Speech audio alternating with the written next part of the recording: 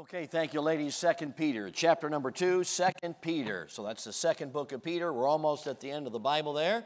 And so 2 Peter, and we're going to be looking at chapter number 2. Yesterday, we preached a message on the issue of clothing and modesty. And we dealt with some of those issues and tried to give you some Bible help there, at least some passages you got to wrestle through. We didn't have time to fully deal with those, but we did show you that they're important passages, and God is telling us something there about the issue of modesty, clothing, etc. And God's interested in our lifestyle. He's interested in how we live. And as we mentioned, I think on Sunday, we're all advertisements for what God's doing in our life. So clothing is a part of that, and we won't re-preach that message. But we're going tonight to media. Now, media has become complicated. It used to be simple. It was simply a television. And I remember growing up, that was kind of the only place you'd find media was either print media. Of course, we didn't really think about that, or the television. Pretty much was it. And that was kind of what I remember preachers dealing with. Sometimes the movies, of course, were part of that as well. But things have become much more complicated with technology. You got all kinds of platforms, social media, and different ways to access television, or media, I should say. And I remember back when I was a kid, I'll be honest with you, I became a TV addict. I'm telling you, I'm just being dead honest. I remember my Christian school would get out about 3:15, 3:30, and my wheels home was my older sister. I was in 7th grade. I had to go home with my older sister. She was in 11th grade. That's my sister Joy, who's been with the Lord now, so 12 years. But anyway, she was my way home, and she had a tendency to totally disregard the clock. And in fact, she never lived by the clock. And I remember getting frustrated. Man, I'm telling you, she'd be there talking to this guy, and she meant well, and all this kind of thing, and this girl, and whatever. And I'd be looking at my wristwatch, and I'm thinking, man, it's getting close to 4 o'clock. And I'd be going over there, telling her hints, Joy, we need to go. Spider-Man's on at 4 o'clock. And they used to have a cartoon called Spider-Man. How many know what I'm talking about? Yeah, okay, we got some out here. Know what I'm talking about? And 4 o'clock was Spider-Man. And boy, I didn't want to miss that. And I remember getting so frustrated with my sister. I mean, it was like she was deaf. She was just doing what she was doing. You could never hurry up my sister. Anybody that knew Joy know what I'm talking about? And boy, I remember more than once being really frustrated. I had to miss Spider-Man. Unbelievable. So I as a kid, I had my favorite media things. And my parents were good parents, don't get me wrong. But television was changing. And I think they were probably not real concerned about it. As long as I got my homework in, got good grades. Probably weren't too concerned about a little television. But there are certain programs I just became addicted to. And I've told you this before. Monday night it was Gunsmoke. Yeah, I love Gunsmoke. Tuesday night it was a Hawaii Five-0. Wednesday night it was about 20 minutes of the Bionic Woman. Then I had to run to church and always wondered what happened. And then on Thursday night it was SWAT and the streets of San Francisco. How many know what I'm talking about? Yeah, how many? Okay, I got some baby boomers out there vibing with me. And Friday night was my favorite. It was the $6 Million Man. Yeah, we have the technology. We can rebuild him. We can make him faster, stronger, etc. Now you're playing the theme in your mind. Those of you that remember good old Steve Austin, the Bionic Man. Yeah, he could throw styrofoam boulders. He could run through paper walls. The special effects back in those days weren't special at all. Okay. But I remember back in those things, of course, he'd run fast. It was just, they just speed up the tape and kind of looked kind of jerky. But anyway, that was back in the day. And so I certainly remember media becoming too important in my life, no doubt about it. And God called me to preach, and I had a sensitivity to the Lord. But I can honestly say that I didn't really know the presence of God. There's a lot of spiritual truth I didn't get a hold of until I went to Bible college. Now, the Bible college I went to at that time, I hope it's still this way, I have no idea, but they had no televisions in the dormitory, nothing at all. And so it was like absolute austerity when it comes to media. When I went to college, there was no media. I mean, none at all. Pretty much, I didn't see the World Series. In fact, I can tell you right now, the World Series starting in 1968, I can go all the way up until 1978, and then I can pick up in 1982. You know why? Because I went to Bible college. I can't tell you who won those 4 years. We didn't have TVs to watch the World Series. I mean, it's just a blank, a black hole right there, those 4 years. But I'm grateful for it. Because at that time, God worked in my heart, did a lot of things about media, made a lot of decisions that I believe have set me in real good stead for my life and ministry. My wife and I made a decision early on, we're not going to have a television in the RV, and we didn't have a television in the RV. And so for all those years, we still don't. I guess we have in our telephone, we got media access, but the old traditional television we don't have in our trailer. And so these are decisions and things that I want us just to think about, because I remember in college making decisions about media. And I remember God dealing with me about certain things and realizing, you know what, there's some biblical principles I violated in some of my media choices. And it was kindergarten compared to what you've got today, but I'm grateful that God began to deal in my heart. And from that time on, especially in the early years of ministry when television was a little more prevalent than it is today, it's simply a part of multimedia opportunities, and it's a little more challenging to address it all. But I remember I would from time to time deal with the issue, because I was certainly burdened about the deadening effect that it had in my life as a teenager, and how when I got to college, spiritual things began to liven up, and I began to see some things happen in my life, and how important it was to get that distraction really under control in my life. So I preached on it from time to time, and I was just going through my files today and pulled out a letter from August 8th, 1996. It doesn't seem that long ago to me. Does that seem a long time ago to you? But anyway, here's a letter from a young man. He actually typed it out. And this is probably back on a who knows what computer. But anyway, he said, "Dear Mr. Van Gelderen," that's what they called me back then. He said, "Thank you so much for your message on Sunday about TV, and on Monday and Tuesday, especially the one about hidden sin. I've been saved for about 8 years. About 2.5 years ago, I couldn't sleep, so I went downstairs to watch TV at 2 a.m. That was not a good decision. That night, I saw 2 movies that were filled with garbage. Ever since then, it's been a struggle to keep my mind pure. It has progressed to sneaking behind my parents at night to watch more filth. I've done next to nothing for God. My spiritual life has been highs and lows, but with God's help, I'll build bridges over the lows to stay high and consistent in my devotional life and in my attitude about service." And he goes on, and then in P.S., "I showed this to my dad and mom because they knew nothing about this." Well, that certainly was something prevalent. Those kind of decisions were made often back in the 90s, particularly 80s and 90s as preaching. But now it's a little bit different. It's a little more complicated because, like I said, we carry a television around in our back pocket, don't we? We can access almost any kind of media. And again, some of it's beneficial, and obviously some of it is neutral, and some of it is detrimental. But I think it's important for us tonight just to take a few moments and try to visit this issue of media and try to get a biblical perspective on what are principles that can guide us in making proper media decisions in our lives. Because there's no doubt about it, media can affect us. And there's no doubt about that some of those philosophies, I'm particularly as a young man, I can look back at some of that and really began to realize I was buying into some of those Hollywood philosophies inadvertently, not even understanding it. I'll illustrate some of those a little bit later on.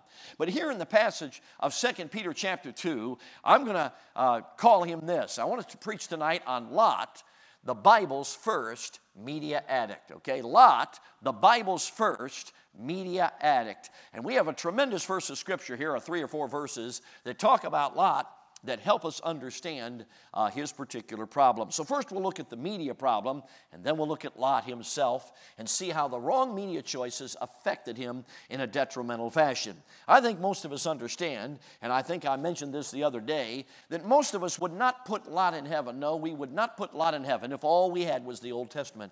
But God has given us this passage of Scripture, and since I think God has a sense of humor, he thought we wouldn't get it if he mentioned it once. He mentions it multiple times. He wanted us to know something about Lot. He was saved. When you get to heaven, there's one thing you can be sure of. You're going to see Lot. Now, let's look at this passage of Scripture because it gives us insight into some of Lot's poor media choices that really caused him problems. Look at verse number 6. "And turning the cities of Sodom and Gomorrah into ashes, condemned them with an overthrow, making them an ensample unto those that after should live," here's our first word, "ungodly. And delivered just Lot, vexed with the, here's our second word, filthy conversation, third word, of the wicked.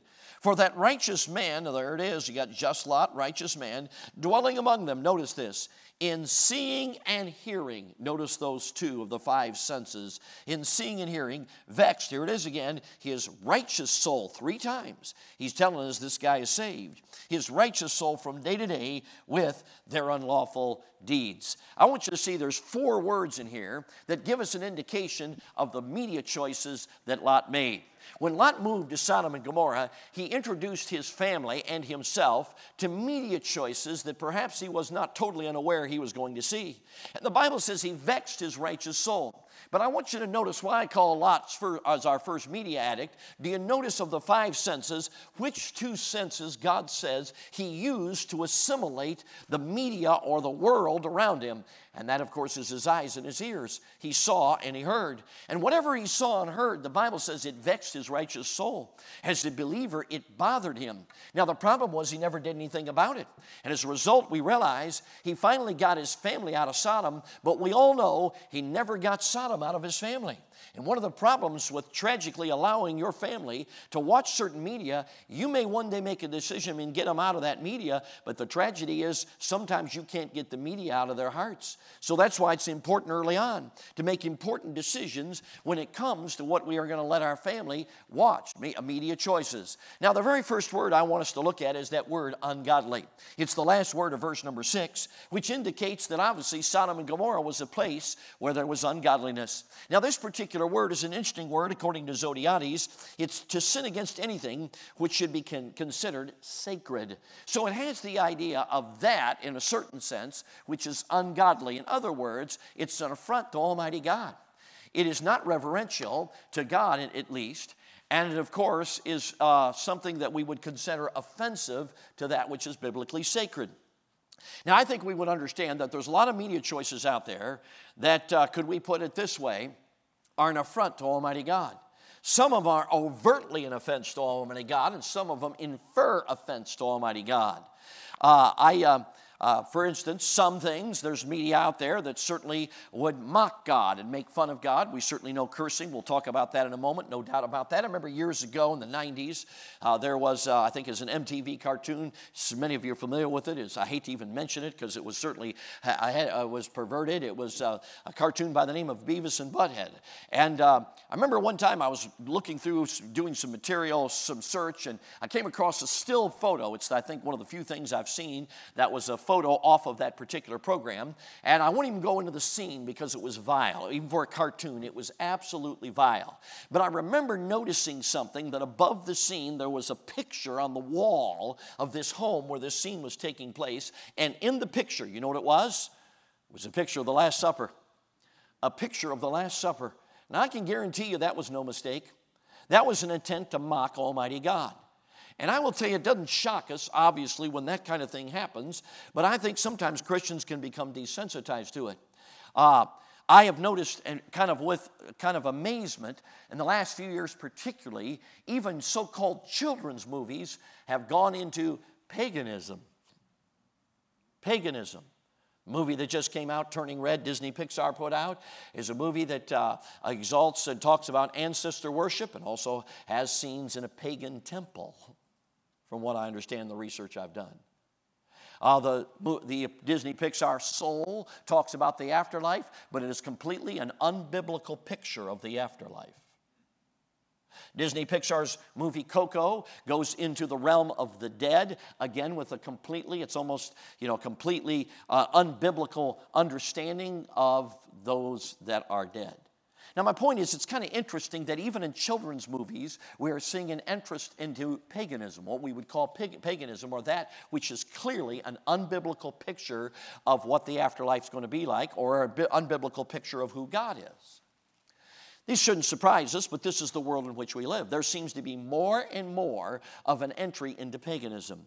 even in the superhero universe. And honestly, when I was growing up, as you probably already picked up with the Spider-Man cartoons, back then it was fairly benign. It was just cartoons, old cartoons, and some of them were pretty poor, pretty lame. But as far as animation technology is concerned, so I can talk about some of the old superheroes. There's two different universes. There's the Marvel universe and there's the DC universe. How many knew that? How many knew that? Okay, there it is. Some of you younger ones are in trouble for knowing that. I set you up. Okay, shouldn't have known that. Okay, I'm just teasing with you. But anyway, there's two universes. And I have certainly, over the years, I've had an interest in animation. And from time to time, just maybe read an article and kind of keep up with what's going on. And what I've been amazed with is there are several of the superheroes that have, how do I say this, pagan or supernatural overtones to their persona. Thor is a Greek god. Doctor Strange, as I did a little research this afternoon, is tied up with demons.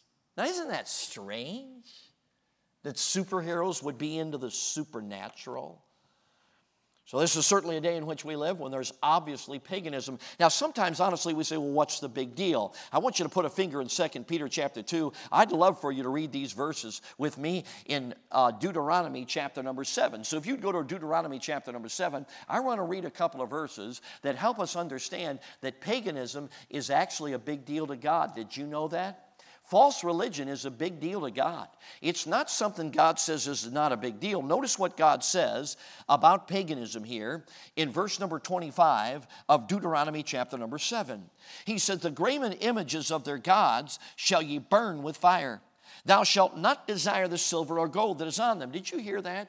God's saying, listen, when you take over people and you see a golden god, don't peel the gold off that idol, burn it all. Now that's stunning, it really is.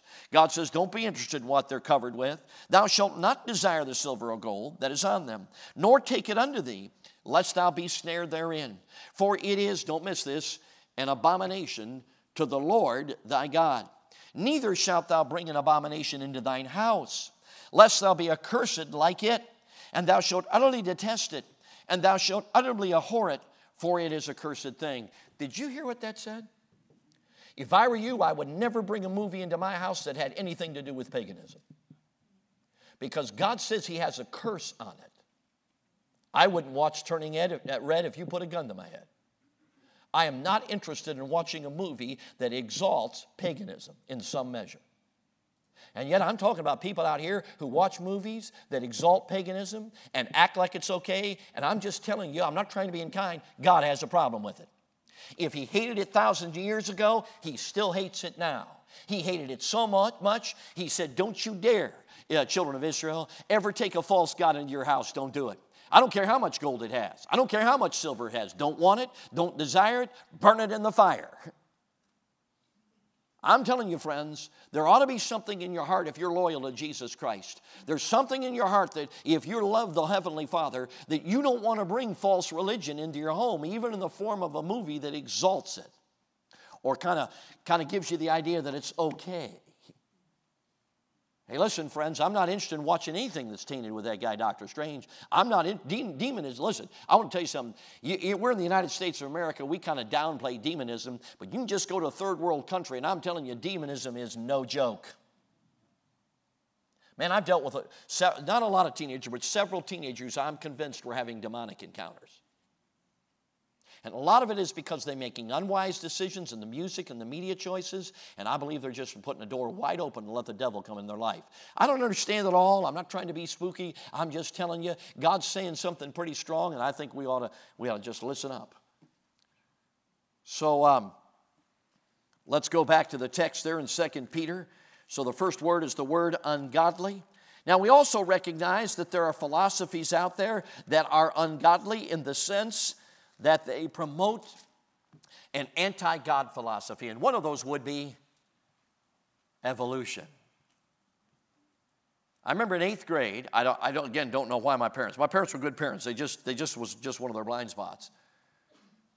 But I remember in 8th grade, on a Friday night, I believe it was, I turned on the television and watched the very first episode of Planet of the Apes. And that's one where Charlton Heston is at the very end of this film. He's on the shoreline, and he sees the Statue of Liberty, and he realizes this is planet Earth. And, of course, he's had this big interaction with the apes. I watched the whole movie. And, of course, at the very end, Charlton Heston cusses up a blue streak. Of course, I didn't know that until I heard it. But I'm just an 8th grade kid watching that movie. Now, if you don't know this, you probably do. When a child or a teenager watches a movie, they live in the aura of that movie for 2 or 3 days. Adults, it's sometimes 1 or 2 days, but a child, I believe it's a little bit more. 2 or 3 days they live in the aura of that movie. And I will tell you, I remember living in the aura of Planet of the Apes. And I can be honest with you, I know this sounds funny. I was just an 8th grader, so give me a pass. I really, for those 3 days, you know what I grappled with? I wonder if evolution's true. I battled that for 2 or 3 days. And all I'm going to simply say, friends, is there's philosophies out there that are anti-God. And I will tell you, evolution doesn't come from the Bible, and God's people ought not be friendly to it. It's an affront to a creator who created us and this universe. So there's a lot of philosophies out there, and a lot of things that are anti-God. And to use the word, they're ungodly. They're an affront to that which is biblically sacred. And so God is simply saying, you better be careful about those things. And I believe it's a big deal. I believe it was part of the problem that when Lot got to Sodom, one of the biggest problems is there was paganism and false religion everywhere. And they saw it and they heard it. And who knows if they brought it into their house. But it was a part of the problem because that particular word tells us that it was. Now it brings us to a second word that I want you to see here in verse number 7. It says, and delivered just Lot, vexed, here it is, with the filthy conversation of the wicked. The word filthy there is a very interesting word. I believe it's the word often translated lasciviousness. It's the idea of unbridled license. It's the idea of no boundaries. It's the idea of excessive sensuality. It's somebody who lives in immoral excess. They have no boundaries. It's all the filth that's out there. So what the Bible is saying is when Lot and his family walked through Sodom and Gomorrah, they basically were living in a pornographic city. And they saw unbridled license around them all the time. It vexed his righteous soul. But the Bible says the filthy lifestyle, conversation of the wicked. Now, I don't think this will shock any of us because we recognize the world that we're in.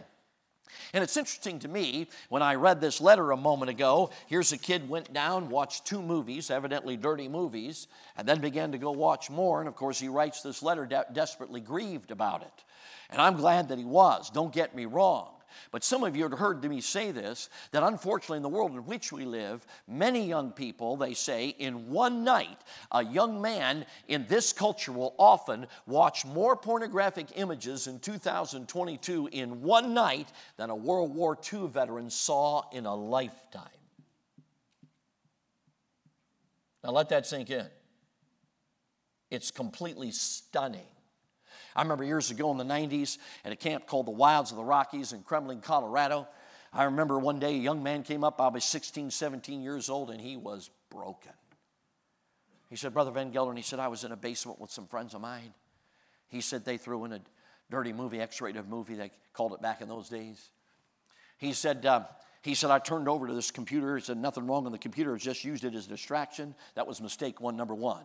You know what God says about lust? Flee. That was his first mistake, he said.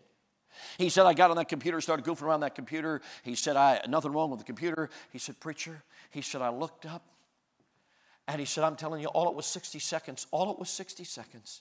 He said, all I saw was 60 seconds. But he said, I wish I'd never seen it, and he just sobbed. Here's a kid absolutely broken, don't miss this, of watching 60 seconds of pornography. And he was broken. You know what amazes me about that? We're living in a world when kids watch hours and they're not broken at all. You see, the filthy conversation of the wicked is simply that which is inappropriate. It doesn't have to be X-rated to be inappropriate. Our world's going to have, they have ratings on movies, but some even the low ratings can have immodesty and improvocation and inappropriate. We all understand that. And some of the humor and the innuendos and all that kind of thing. We recognize these are very real things. It's interesting to me that in Ephesians chapter number 5, you don't have to turn there, the Bible tells us something that's very interesting. The Apostle Paul says, let me just go to it myself, but in Ephesians 5, it says, "But fornication and all uncleanness or covetousness, let it not once be named among you as becometh saints." Now, we all know what fornication is. It may be the narrow definition of premarital sexual sin. It could be the broader definition of fornication, which is really the whole arena of moral filth. It says uncleanness. That's pretty much just moral filth. That would just include anything that's dirty. God says, let it not once be named among you as becometh saints. How many have ever gone down the pet food aisle and maybe bought some dog food or cat food, you know what I'm talking about, and you take it home? And I will tell you, on every single one of those containers, there are these words. Help me out now. Not fit for. Yeah, you've read it too. Do you know what God is saying in Ephesians chapter 5? Fornication and uncleanness, not fit for for saints' consumption. It's not fit. It doesn't become God's people. And that's like Paul has an afterthought. Oh, by the way, neither filthiness, you know what that is? Dirty talk. Nor foolish talking. That's the talk of fools. That would include a lot of things, including taking God's name in vain. Nor jesting. Jesting is the idea of to turn well. That's what the word means. It means taking something that may be innocent and turning it so it's dirty funny. It's the dirty innuendo, the dirty joke, the dirty humor. God says, let it not once be named among you as becometh saints. So how many times should God's people watch a sitcom where there's dirty humor? And their answer, God says, is not one time. This is not fit for saints' consumption. See, that's where Lot got in. He was vexed with the filthy conversation of the wicked, so he was hearing the vulgar words. He was hearing the dirty humor. He was hearing the inappropriate. He was seeing inappropriate dress. He was seeing inappropriate actions. And obviously in Sodom and Gomorrah, we know it was bad. So the next thing God better tell us, you better be careful about the moral issues. Now let's go to the third word that I want you to see, because these are interesting words, because I want to get to Lot, how it affected Lot. There it is. It says in verse number 7, "And deliver just Lot, vexed with the filthy conversation," here it is, "of the wicked." Now these are different words. This particular word, according to one of the commentaries, it pictures them as rebels against the law of nature and conscience. One commentator pointed out, this is the word that was talking about homosexuality. The filthy conversation of the wicked. In other words, those that disregarded the laws of nature. Remember what we said last night, 1 Corinthians 11 says, "Doth not even nature itself teach us that it's a shame for a man to have long hair?" The Bible says there's certain things that nature teaches us. This particular word is a word that is simply helping us understand that Lot was in an atmosphere where even the laws of nature were being disregarded. And that's the word. We know from Leviticus 18:22, "Thou shalt not lie with mankind as with womankind. It is an abomination." That's a strong verse. But I'm going to tell you something, friends. I didn't write it. God did. It's an abomination for a man to have a sexual relationship with another man. That's what it's saying. Now, I'll be honest with you, as Christians, we've gotten afraid, and we're thinking, "Preacher, you can't say that. You're going to get canceled." Well, I'm going to tell you this right now. It's really good when you work for God, because they can't cancel you when you work for God. So, we understand that part of the problem that Lot and his family was having is they were watching perversion of all kinds of nature, not just that, the whole thing. And they were just living in a world that was dominated with a disregard even for the laws of nature, of course, that God had created. He's created the laws of nature. So there's certain things that are innate within us. We just know. It's what the Bible says. Doesn't nature teach you it's shame for a man to have long hair? Wow, that's an interesting Bible verse, isn't it? Okay, so that's the third thing. The fourth thing is found in the last word there. The last word is there in verse number 8. "For that righteous man dwelling among them and seeing and hearing vexed his righteous soul from day to day with their unlawful," here it is, "deeds." Their unlawful deeds. Really, the key word is the word unlawful, so it's second to the last word. And the idea there is lawless. It's the idea of they lived without law, and particularly they lived without God's law. So it was a total disregard for anything God said. Now, you could put a lot of things in here. We could just take the 10 Commandments. There was clearly a disregard, obviously, for verses like, thou shalt not take the name of the Lord thy God in vain, for the Lord will not hold him guiltless that take his name in vain. Now, I'm going to be honest with you, friends. I personally, I want to think about this. Have you ever sat down in front of a screen and heard Jesus Christ's name taken in vain multiple times? Then come to church, get up and sing, Jesus is the sweetest name I know. I'm not trying to be unkind, but you know what that's called? Hypocrisy. The truth is today, we would not let people talk about our mother the way we let Hollywood actors talk about God. And yet we let them talk about God and we don't think a thing about it. We have gotten used to God's name being used in a disrespectful, blasphemous fashion. We've just gotten used to it. I remember several years ago, this is back, I think, 10, maybe 15 years ago, I was in a church, and I don't know why. Sometimes I'll come across a statistic, and I just throw it out there for a little grenade just to get attention. And I was preaching along, and I said, the movie King Kong has Jesus Christ's name taken in vain 13 times. That was the statistic. I didn't watch it and count them. I just saw the statistic and quoted it. I said, the movie King Kong, Jesus' name, not God's name, Jesus' name taken in vain 13 times. I remember I just kind of went on, and the message finished, and one of the deacons came up to me, and he said, Brother Van Gelderen, he said, I'm so ashamed. He said, I bought that DVD. He said, I watched it, and he said, I got to be honest with you. I don't remember Jesus' name being taken in vain once. You know what he was telling me, don't you? I've gotten so used to hearing Jesus Christ's name taken in vain, I could hear it taken in vain 13 times and I didn't even register. See, that's what happened a lot. There are unlawful deeds. People who disregarded even the 10 Commandments, they disregarded them. How about honor thy father and mother? Most sitcoms today that have children in them, the children are bratty kids who make fun of their kids, and the dad's a big doofus. You know what I'm talking about? Now, I don't know why. I've always been fascinated by animation since I was a little kid, and my dad gave me a chalkboard probably about 6 or 7 years old, and I began to draw cartoons on the chalk. I'm not very good, but I enjoy cartoons. I don't do it a lot, but so I've followed animation history. I got a friend who's an animator and has animated different Christian things, and so he keeps up on animation. Every time I'm with him, we talk about animation, where it is, the technology, and all that kind of stuff. And I know that's probably a bore to you, but just been a little side interest of mine. And so I've always kept my eye on what animation is doing. And I remember back in the late 1980s, something happened that was breaking in animation history, and that was a cartoon was created for adults. First time ever. Every other cartoon was created with children in mind, but they created a cartoon with adults in mind. I hate to tell you, it's still with us. It's called The Simpsons. In 1989, Time Magazine, which is not known to be an independent fundamental Baptist publication, but anyway, Time Magazine in 1989 did an article on The Simpsons. Do you know what the article was called? Quote, TV Family from Hell. You know, sometimes secular people have more sense than we do.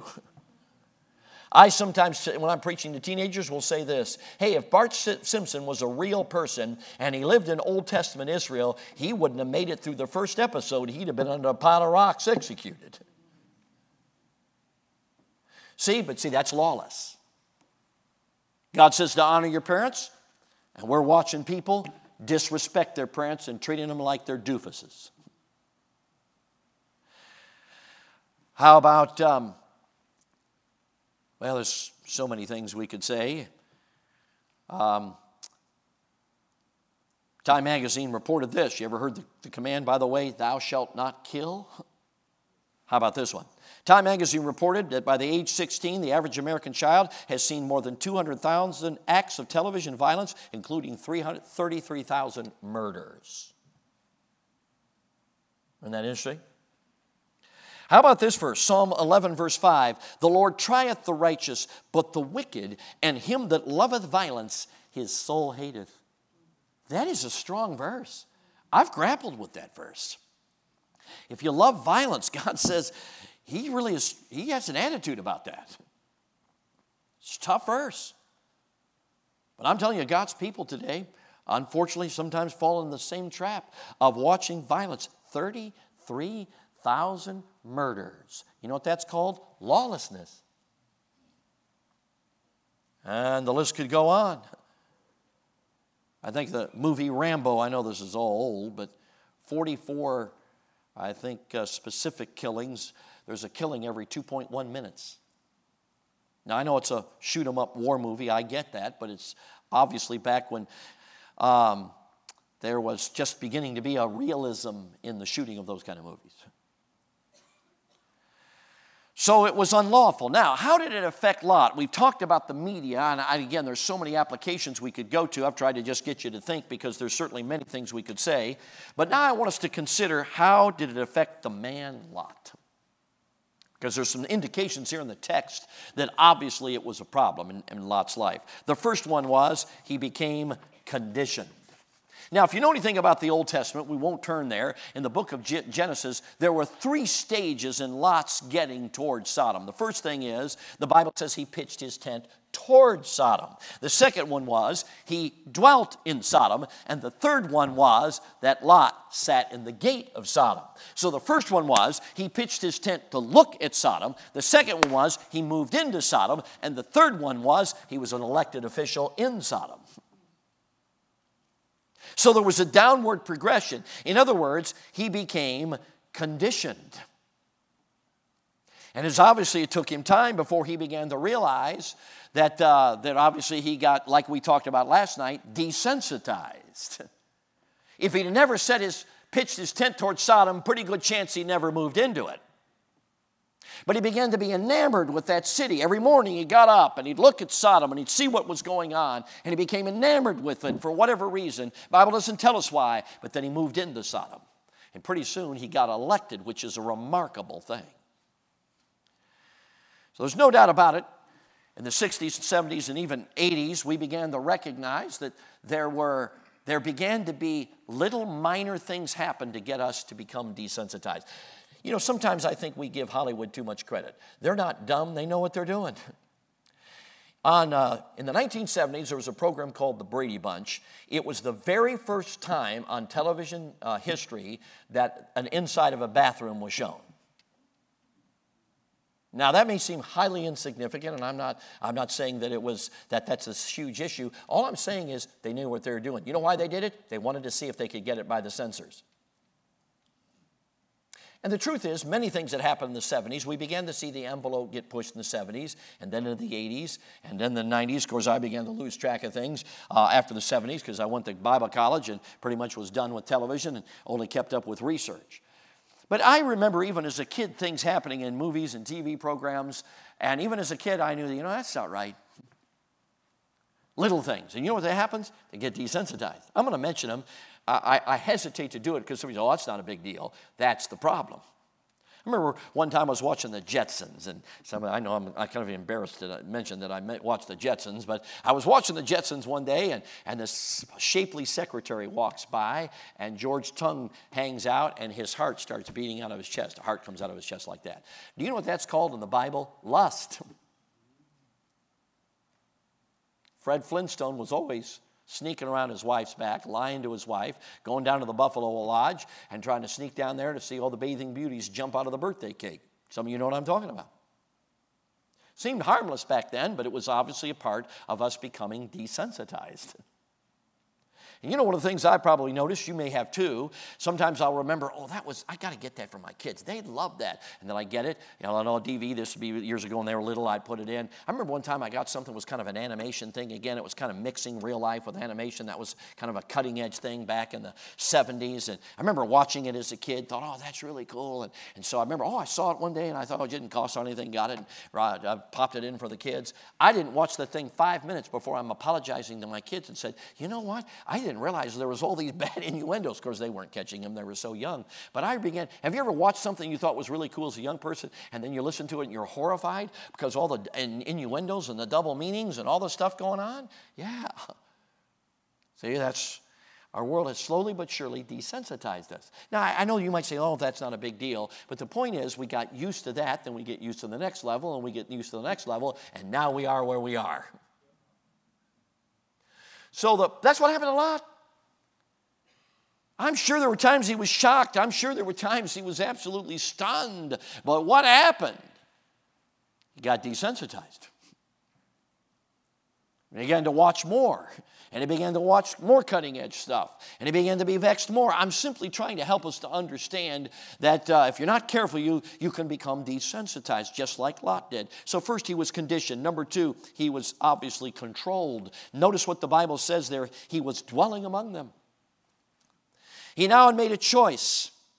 I think of that verse, all things are lawful unto me, but all things are not expedient. All things are lawful unto me, but I will not be brought under the power of any.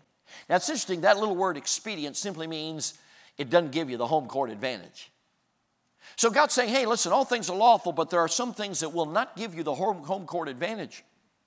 Now, I think most of us understand, if you're any kind of a sports fan, if you're pulling for your Brew Crew or you're pulling for your Packers or whatever, you want to have the best record, or you want to have it. Why? Because you want the home field advantage in the playoffs. You know what I'm talking about?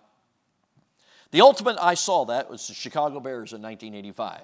I know it's a very tough illustration to give in Wisconsin, but I'm going to give it anyway, okay? Because that's our only glory. You guys have had way better seasons than us. So let me just glory in the one season we got there in 85. But the Chicago Bears went through the NFL. They lost one football game, Monday night to Miami Dolphins. I got friends who were there. Every time they were with me, they remind me they were there when the Bears lost in 1985. But anyway, and so they had one game, which means they had home court advantage or home field advantage all the way into the Super Bowl. Now, for the Bears, that was phenomenal. Why? Because the Bears had the best defense, some say, that the NFL has ever seen, and they loved the cold weather because they loved to hit those guys so hard. And you know what happened in those two games? They beat the Giants 14-0, and then in the NFC Championship, they beat the Rams 21-0.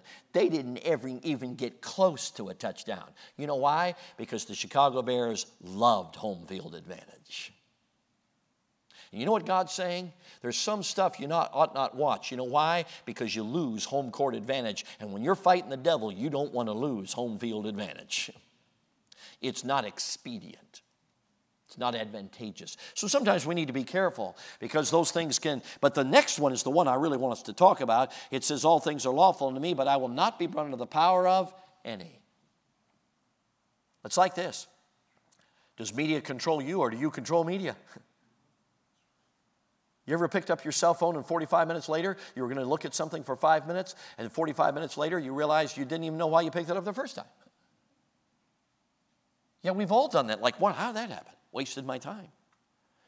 And certainly we realize media has an unusual power to control us. I remember back in the TV days, there was a joke. I thought it was a hilarious joke. It's about this guy, his preacher preached a message. Man ripped it up about media, television, and he came forward, and his preacher said, I want a 21-day commitment from everybody in the auditorium. I want you to make a 21-day commitment to have a television fast, that you're going to put the TV in the closet for 21 days. This is a new Christian. He came down. He signed the pledge. 21 days. He's going to do it. Put that TV in the closet. Now, the preacher got concerned about him because he was a new convert. And, you know, he hadn't been saved very long. So about a week into it, he says to this new believer, he says, now, how's it going with this 21 days with the TV in the closet? He said, it's going great, except the TV, he said, the closet gets crowded. Okay, but anyway. Yeah, so understand sometimes some of you still thinking about it. You'll get it, just think about it. A survey was commissioned by TV Guide a few years ago, found that 23% would give up all television permanently for $25,000. Would you? That was back when $25,000 was money, but there's been something called inflation. I'm not sure where that came from, but anyway, okay, 23% would give it up permanently for $25,000, but 46% would have to be paid at least $1 million. And 25% wouldn't even do it then. You know, if you wouldn't give up television, and back in the day, for $1 million, you're addicted. So Lot was controlled. He didn't leave. He was dwelling among them. And did you notice? He was there day by day. Every day, Lot watched something he shouldn't have watched. That's what it says. Number 3, he was condoning. He obviously didn't say anything. Even his sons-in-law thought he was joking when he talked about the judgment of God.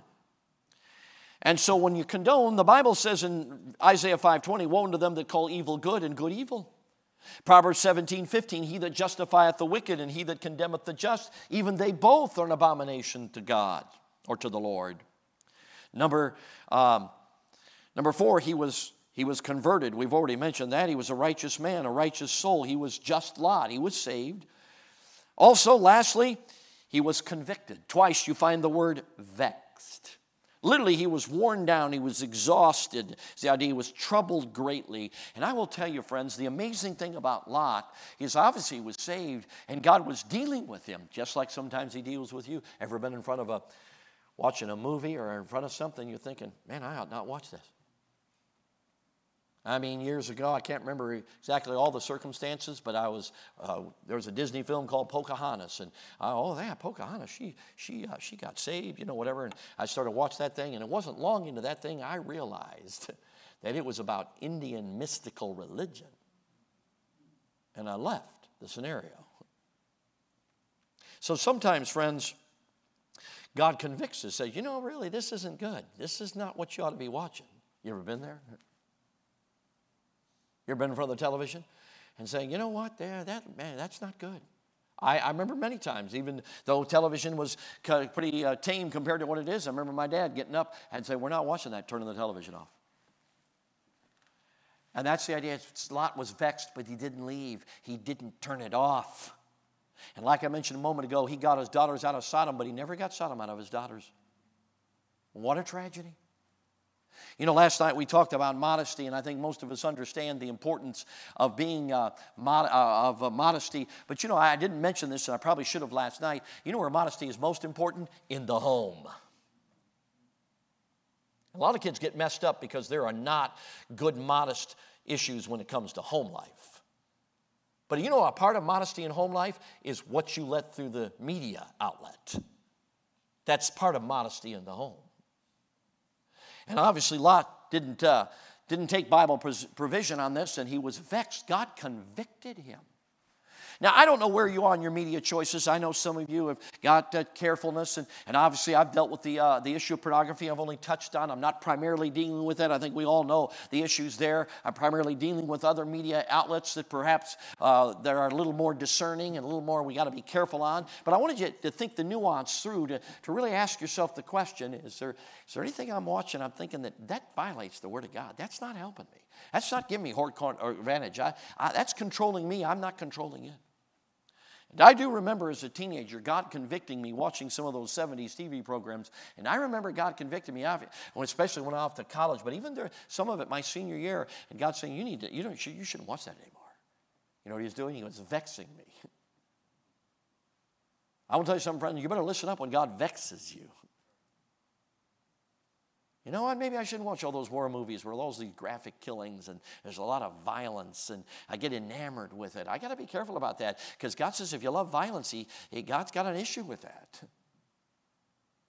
See, I don't know what it might vex your righteous soul. Maybe it's just God's convicting you about listening to stuff where God's name's taken in vain, or there's disregard, where there's vulgarity and inappropriate language, and you're thinking, wow, I've let that stuff slip through, man. We got to deal with that. I don't know what your vexing is. But I do know this. I remember years ago I was working with a very needy teenager. He traveled with our team just for a week, and it was a rescue week. Don't have time to go into the full story tonight. Some of you may have heard me tell the other parts of the story. But he came with me to a church, and I remember that in that particular situation, he stayed with the guys at a home. And I remember one day he came to me, and he said, he was perplexed. He said, Brother Van Gelder, he said, I got a problem. He said, you have to understand, he said, I'm a media or a movie addict. He said, you name a movie. He said, I've watched it. He said, that's just what I do. He said, of course, he had just come that week. He'd gotten some things right with God. He was just bad lifestyle. Long story. But he said, I'm staying in this people's house in the church, and they go to church every time the doors are open, and they seem like really nice people. But he said, I looked at their movies on the shelf. He said, preacher, I've watched them all. He said, most of them, no Christian has any business watching. He says, I know, I've watched them. That was interesting, wasn't it? I remember several years ago, I was preaching, I believe, in Sumter, South Carolina. And I finished preaching, and a guy came up to me, a teenager, and he was kind of perplexed. He said, preacher, I got to talk to you. I said, sure, let's talk. He sits down, he says, yeah, what's that Ephesian verse you went over? And I go over, let it not once be named among you as become a saints. And what was that Psalm 101? I was sitting away, and I went over that. And I went over I can't remember all the passages that he brought up that I'd preached on. And then he looked at me kind of perplexed. He said, preacher, he said, if I obey those Bible verses, he said, I'm not going to be watching nothing on television.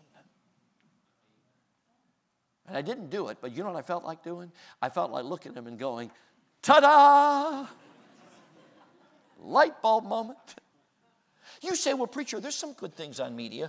Well, obviously there are, but he wasn't watching them. You see, friends, the truth is for all of us, I believe he was probably a Christian. He was just an untaught kid. And he was just inundated with media. At that time was largely television. Making decisions when he realized, whoa, that's not what the Bible says. And I remember a couple of summers ago, I want to do this again, but I did an experiment for an entire summer. I'll say this and be done. I did an experiment for an entire summer. I love news feeds, and then some of you know what I'm talking about. I love politics. I don't know why, because it gets my heart rate going. I feel invigorated. It wakes me up when I'm tired. You know what I'm talking about. It's just great. Okay, you know what I'm talking about. So sometimes I can get on news feeds, and sometimes I can spend a little bit too much time on it. So one summer I decided I'm going to try an experiment. Every time I have an urge to pick up my phone and look at a news feed, I'm going to have a stack of books that I'm going to read. Some of you, how many students remember when I brought that stack of books to chapel? Yeah, I brought that stack of books to chapel. It was way up here. And I realized something, how easy it is to get distracted by technology. Not it was bad. The news feeds weren't bad. It's just they were time consuming. I don't know what God's dealing with you, friends, and I don't know where God's going to take you with it, but I would encourage you this. Say, Lord, what would you have me to do?